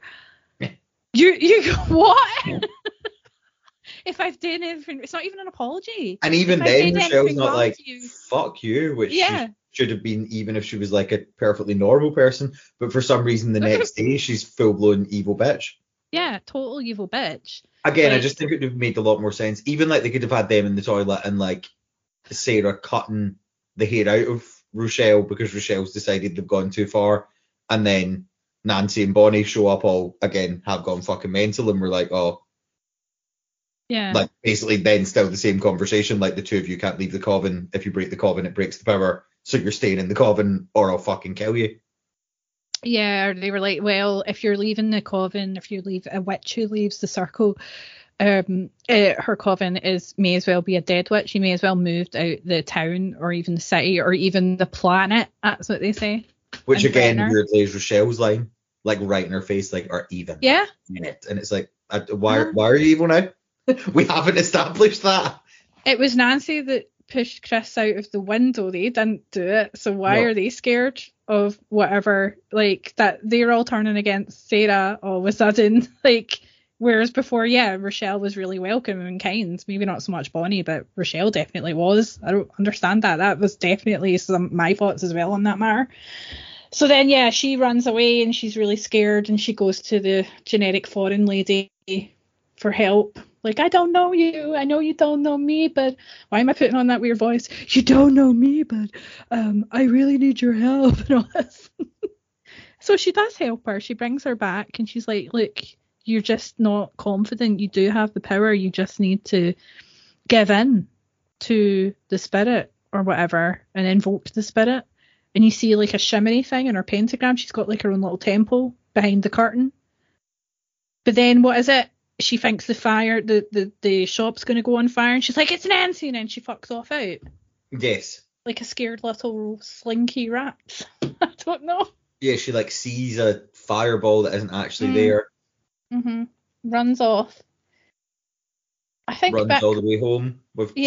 Then nobody's there. There's a letter saying that her parents flew back to San Francisco. I'm laughing because I was like, she runs all the way home. I thought that was pure filmmaking that they didn't show that. Like, they should have had a 25-minute scene of her just filming her running home. That would be fascinating. So she gets to the house and there's that note, and then I don't know someone says what put on the news, or she gets a phone call, doesn't she? And they say Rochelle again. And Is it later Rochelle? on, we established that it's Rochelle that's glamoured the television. So yeah, Rochelle phones her and is like, she's like, "Oh no, haven't you heard? It's all over the news. Turn on the television." yeah, and But I was laughing so much at Rochelle's this. glamoured the television. I'm like, how the fuck did she do that? Come on. No, she gets to the house before that and it's all snakes and maggots and stuff coming out of the toilet and oh no, that happens after she turns the telly on. I don't know. Fucking hell. So they've glamoured all these snakes because you don't like her and the place is just covered in insects and everything. That's Nancy's doing, I think. Yeah. That's not Rochelle. I don't know what Bonnie's up to. I don't think she's actually done anything. Just trying to fuck around him. Yeah. Fucking her garden around the side of the house. Looking for more crazy Ralphs to fuck, probably with a nice ass. And then she ends up in the bathroom. And then Nancy appears and says, "Oh my God, it's just a spell. If I was so pathetic and weak as you, I would just do it and get it over with and kill myself." Now this throws back to near the beginning of the film when they first go to the shop and hang out, because they see that Sarah has scars on her wrists where she previously attempted to kill herself. And Bonnie goes, "Oh my God, you did it the right way." As in, instead of across the wrists, she does it vertically up the arm. Apparently that's the best way to kill yourself that way. Or because it goes up, it cuts into the artery or the vein better or something. And she's like, Rochelle says to Bonnie, "How do you know that? No, seriously, how do you know that's the right way?" Like, I don't know. I guess Google didn't really exist back then, so it implies that she's tried it herself or she thought about it. So Nancy knows she's done this before. Leaves her, and then, but she doesn't quite kill her yet. She tries to make her do it herself. She just turns the shower on and laughs manically, which I enjoyed. And then fucks off. So then what happens after that? She sends... So she knows she's not killed herself. She sends Rochelle and Bonnie to go and drag her downstairs. Rochelle and Bonnie go up, but then... Are they flying? They're all three of them are in the air, hovering. Yes. And they're laughing. And then I think, Nancy at some point gets a knife and just slashes her across the wrist. And then Sarah's like, "Well, that's not real." And she's like, "Well, why are you still bleeding?" Or before that, she does the whole thing about how she's so weak and everything. And even she killed her mother. And she's like, "Even I couldn't have fucked up that bad. Bravo!" And starts clapping. Which is a weird line, but okay. And then Sarah runs upstairs, and that's when she sends... She's like, "Why are you still bleeding?" Yeah. Bonnie and Rochelle to get her back down. But they see themselves in the mirror. Sarah puts like some reverse glamour on them, and not glamour, and unglamorous. Well, she's got Bonnie's got scars all over her face, and Rochelle sees herself in the mirror with her hair falling out because she's like, "Oh shit, it's going back to its freefold, so I'm not going through this again." So they both fuck off and leave Nancy. Which also I forgot that previously to all this shit happening, when Sarah realises that Nancy's going a bit mental with the whole invocation thing, she tries to do a binding spell on her, where she goes the classic line, "I bind you, Nancy, from doing harm to yourself and harm to others." And she's wrapping a ribbon around a photograph of Nancy, which we covered in a previous podcast about witches. Yeah, when is it here? He was not a good guy underneath it all. Oh, I wrote that. Oh yeah, because Sarah said to her dad, "I think that Chris was a good guy underneath it all," and I wrote, "No, he wasn't. He never was. He was. Even if you hadn't put a spell on him, he would have just continued being a fucking arsehole of a man." Yeah, we've already established that he goes around giving women the clap and calling everyone slags. Like, it's going through a window. And I don't know if he thinks that maybe that was just a phase he's going through in high school and that he will grow out of that. But nah, I don't think so. Those men don't grow out of that. I really don't think he was ever a good guy underneath it all. But anyway, that's one of them. Yeah, so then she does the "I bind you, Nancy, from doing harm to others and yourself." But Nancy knows that. So in the toilets, she goes, "Stop putting spells on me." Or in the house when she's terrorizing her, she's like, "Don't put spells on me." Yeah. So then she's bleeding out on the floor. They fuck off. And she's starting to invoke the spirit, which is something like, what was it? "Hail to the guardians of the watchtowers of whatever direction. North, west, east, and north, south, east, and west." So she does that. and Manon enters her, I guess. But then when he does that, does that mean all Nancy's he's still within Nancy? Nancy's still clearly got some powers. Do you know what I mean? It's not totally. I feel like Manon is like the god of all of nature, so technically I suppose he can just share his. Right. Maybe he's like he can share his power. Also, as we're saying, that also annoyed me. I'm like, why is it about a coven of women that? But anyway. Yeah, I wrote Nancy turns the bullshit up to 11, and then they say something now is when they're hovering in the air. Now is the end. Let her go in peace. Now is the end. Let her go in peace. That's what they were doing when they want to try and kill her off. But I don't think Nancy. You see a little bit of Rochelle kind of think. Should really be doing this, Nancy? Like, I mean, that's after she slashed her wrists. They feel a bit. It's only when Nancy forces them up the stairs do they kind of go along. Like, she kind of regrets what they were doing to her, but not really. What do you think, Mark? I don't know. No, again, it doesn't. It's not. It's too much of a character change. Yeah. Like her having a second thought about whether or not she should murder someone still makes her a very different character from who she was for the entirety of the film. Yeah, and they don't even really check on her because when they're scared that the spells are backfiring on them, they just run like the cowards, basically. Yeah, they just run away. Yeah, so then that's the big showdown between her and Nancy because now Sarah's got the Manon powers. The powers of Manon. And she makes Nancy look, if you see all the insects crawling all over Nancy, and then her fingers turn to snakes. It's like a full trip. And they come out her head and everything, and then it goes away and she's like, what's up, Nancy? It's just a spell. Why are you scared? And Nancy pretends she's all sorry and everything, and then she does the I bind you, Nancy. She doesn't like that, so she goes for her and tries to kill her with a knife. But it doesn't work because the binding spell works or whatever. I do like that Nancy pretends to be sorry and then Sarah's like, you can go, just one more thing. Yeah, that's it. Like Columbo. Oh, no, I can't really keep this act up. If you're going to bind me, I will have to fuck you up. Yeah. And then a big fucking... I miss like Columbo there. just like Columbo. Just like Columbo. Just one more thing. Well, that's what you said. And then they have this massively dramatic fight where Nancy's like on top of her. It's quite sexual, I think. With her legs wrapped around Sarah and she's like grabbing at her and stuff and screaming and being all hysterical. And then this big fucking chest of drawers slam into Sarah and she disappears. Like, what? And then she's just a flat, like she's hiding or something. She's got a glamour on or something like that. And it looks like there's just clothes, but she's sort of invisible. And then Nancy goes to stab her, and then she comes back out of it, and Sarah kicks her in the vag. What? Did she book it in the back? No, she boots her in the vag. I'm pretty sure. I thought she boots her in the boobs. She boots her full on in the box, and then she flies and smashes into her mirror. There's a lot of mirror symbolism in this film, and it shatters. And I think that's when her powers shatter.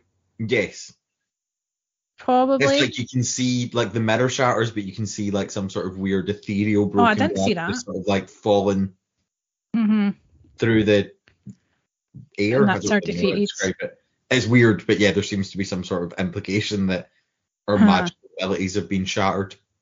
So then after that, it just cuts suddenly, and it doesn't really explain anything, but it feels like it's like a few years later.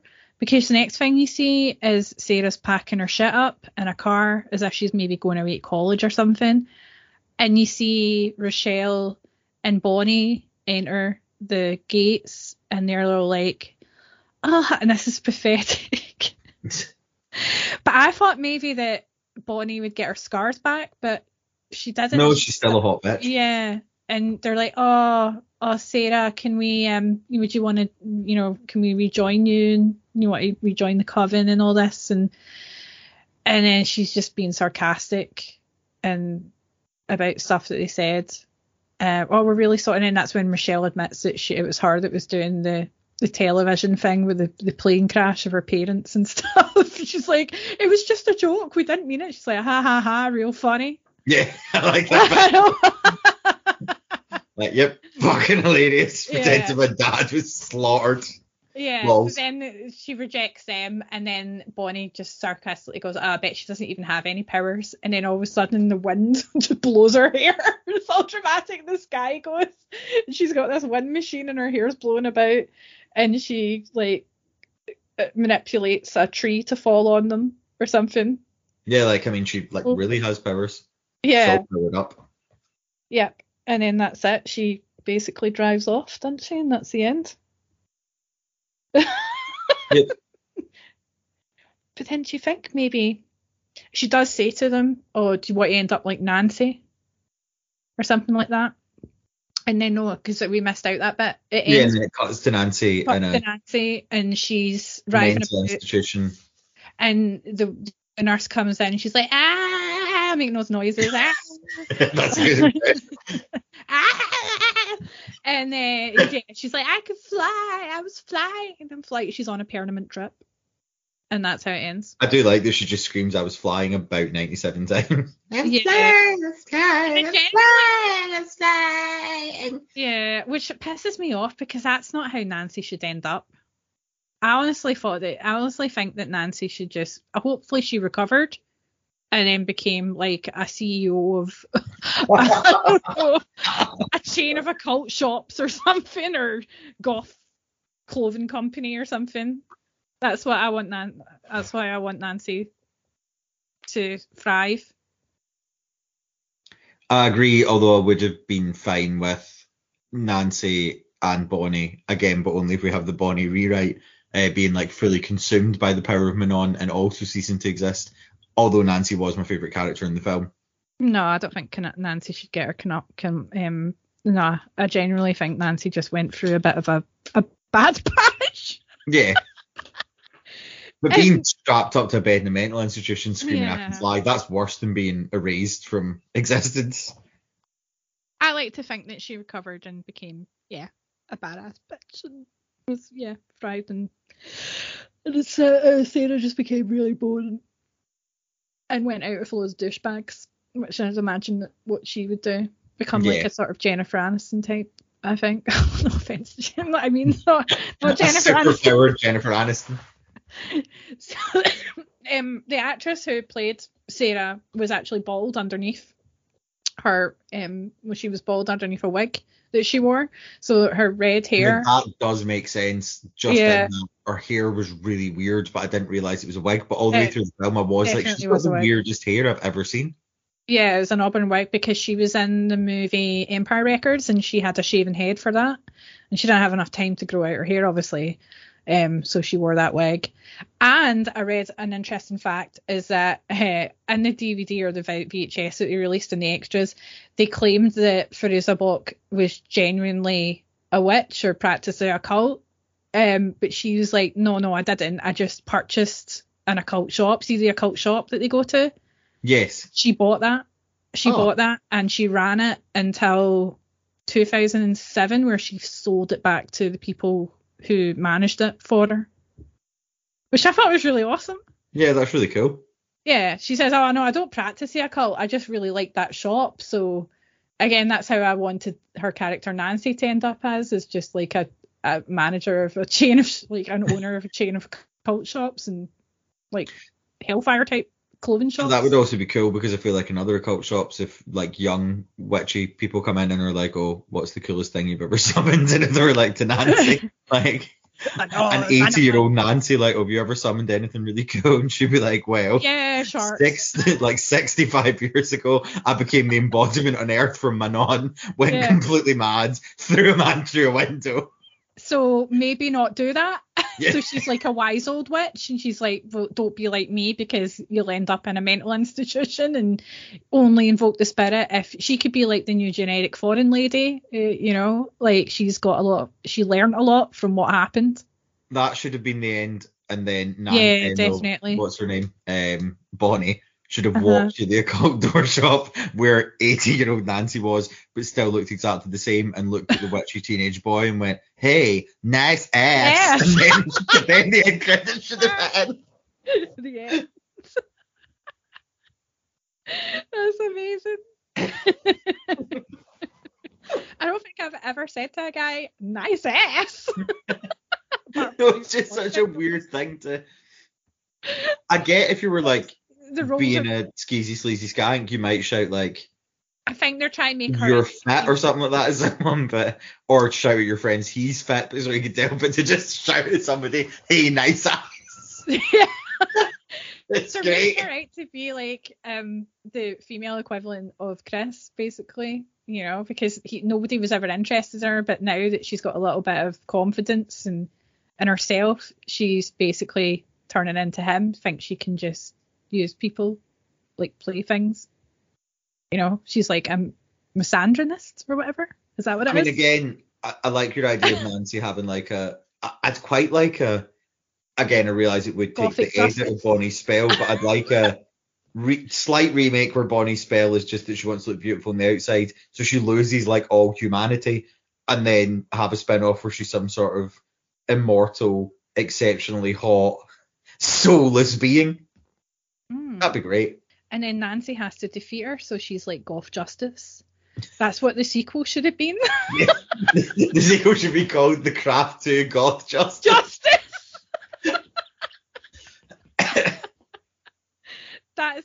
There's no justice that didn't get made. But they did do a remake of The Craft. I think there was a Craft TV show that I noticed that came up when I was searching for it, but I just thought, nah, it looks shite. I'm not going to bother. So anyway, 1 hour 45 we've done, so I think we should. The sequel was not Betty White playing Nancy and still Neve Campbell playing Bonnie. Then I'm not interested. It should be the women from the Golden, because they would have all been still alive back then, so they could have done like B. Arthur is Nancy, Betty White is Bonnie. No, it'd have to be the women from the Golden Girls, but Sophia is the Spanish lady from the shop. Yeah. And Neve Campbell is Bonnie, because the only way my Bonnie head can't make sense is if Neve Campbell's still Bonnie. In fact, no, they need somebody younger. Dua Lipa is Bonnie. Okay, yeah. She's become even hotter. But she has no soul. She's dead no, on the inside. She's become even hotter and therefore even more evil. Yeah, the hotter you become. Walks through the streets, snapping men's necks, and then going, "Nice dick, honey," and carried on walking. She's the type of girl that women that turns into one of those TikTokers that are on that accuse men of being pervs just for having a glance at them in the gym, but they're actually just there to just work out, and they're not pervs. But they, like, yeah, she's going to be one of those people. I mean, that was a lot of fun. I recommend The Craft, definitely. I don't think it's really aged very well. It's very 90s, very of its time when goths were cool. Like, yeah. I don't, Sarah's hair's weird. I think maybe I could see like Bonnie and Rochelle passing for like, they don't have their hair's not like overly 90s, so they could get away with it in this day and age.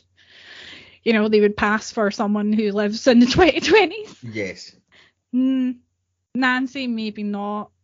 But I agree with you, like, end point Nancy when she's gone full man on, like, I don't know what's going on with her hair. Like, it's very strange. I loved her hair when it was more sleek and slit down. That was a nice look. But when she's, like, they've gone a bit overboard with the whole, let's illustrate how mental Nancy is by making her hair all stick out like a crazy fright wig, and they've made her face all white and her lips redder, which does look nice, I have to say, but the hair not so much.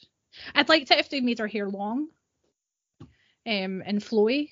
I think that would have looked better. Yes, but I guess she wants to be like seen as more of a punk rock kind of goth chick. Again, the slick back I thought was good. Like, yeah, I just can't forgive her for really trying to like bang Skeet Chris. Skeet Cratridge. Skeet. I think what we've established is that we need to almost identically remake The Craft. Yeah, we should. The way we want it. The fan fiction version. With Skeet Cratridge. Lazy. Lazy, Laser. Betty White. And Betty White. Fab. All right, okay, well, let's wrap that up now. I think this could be quite a long one. But I am going on holiday soon, but we can record next week, and then I'm away to Athens, the land where like myths began, the land of Greek myths and Zeus and all that shit, which is really exciting to actually be there. Be some of the places where we spoke about. So, but I'm not happy about the whole loads of young men marching to free the top G, Andrew Tate. That's a bit of a downer. Anyway. Sadly, there are incel dicks everywhere, so. I suppose, but mainly in Athens, apparently. By the way, he's still in the jail, so I don't think he'll be getting out anytime soon. Good. Okay, so what's the list? Let me just pick. What's the numbers we've got? We've got many of the numbers between 1 and 20, but not all of them. I invoke thee. Number 10. I invoke thee. Fill me up, Manon. One of the numbers we don't have, sadly, is 10. So Manon didn't. How have we not got a 10? What? That's just because the last time we used a 10, I clearly haven't put a new 10 in. Right, well, what's the one above? We've got a 9 or an 11, though. I'll take 11 then, because that's Brian Laudrup's number, and I really fancied him. So, okay. Yeah. Okay. It is haunted films, haunted recordings, haunted records, haunted... EVPs. Let's just do EVPs. Yes. EVPs. Electronic voice phenomena, because we've not covered that, and there's a lot of spooky shit. I actually recorded some weird shit as well. I don't know if you ever have experimented with that kind of thing. But yeah, I think that's a good topic. Okay. Electronic voice phenomena. Yeah. Or EVP. I need to listen back to this episode because I'm going to forget what it's called, but that's fine. What? I realise I could write it down. I just can't bother standing up and getting a pen. What? EVP? EVP. I'll just. I mean, you can message it to me. I'll just fucking message it to you. We you. should only communicate at this exact slot every week. I'll psychically project it to you. I don't know. Electronically through the airwaves. I can invoke Manon and then I'll be in contact with everything, so I'll know because. Oh, don't. Because of Manon. I invoke thee. All right. Okay, my lover. Let's leave it at that. And thank you very much for listening to this extra long episode. I think it deserved as much attention as it needed to. The Craft. I mean, it is a wonderful film. And it should never be remade or attempted to be remade apart from us, which will make it better. It should be perfect. Yeah. All right. Well, thank you very much. I bind you from doing any harm to others and to yourself. Bye. Nice ass, honey. Bravo.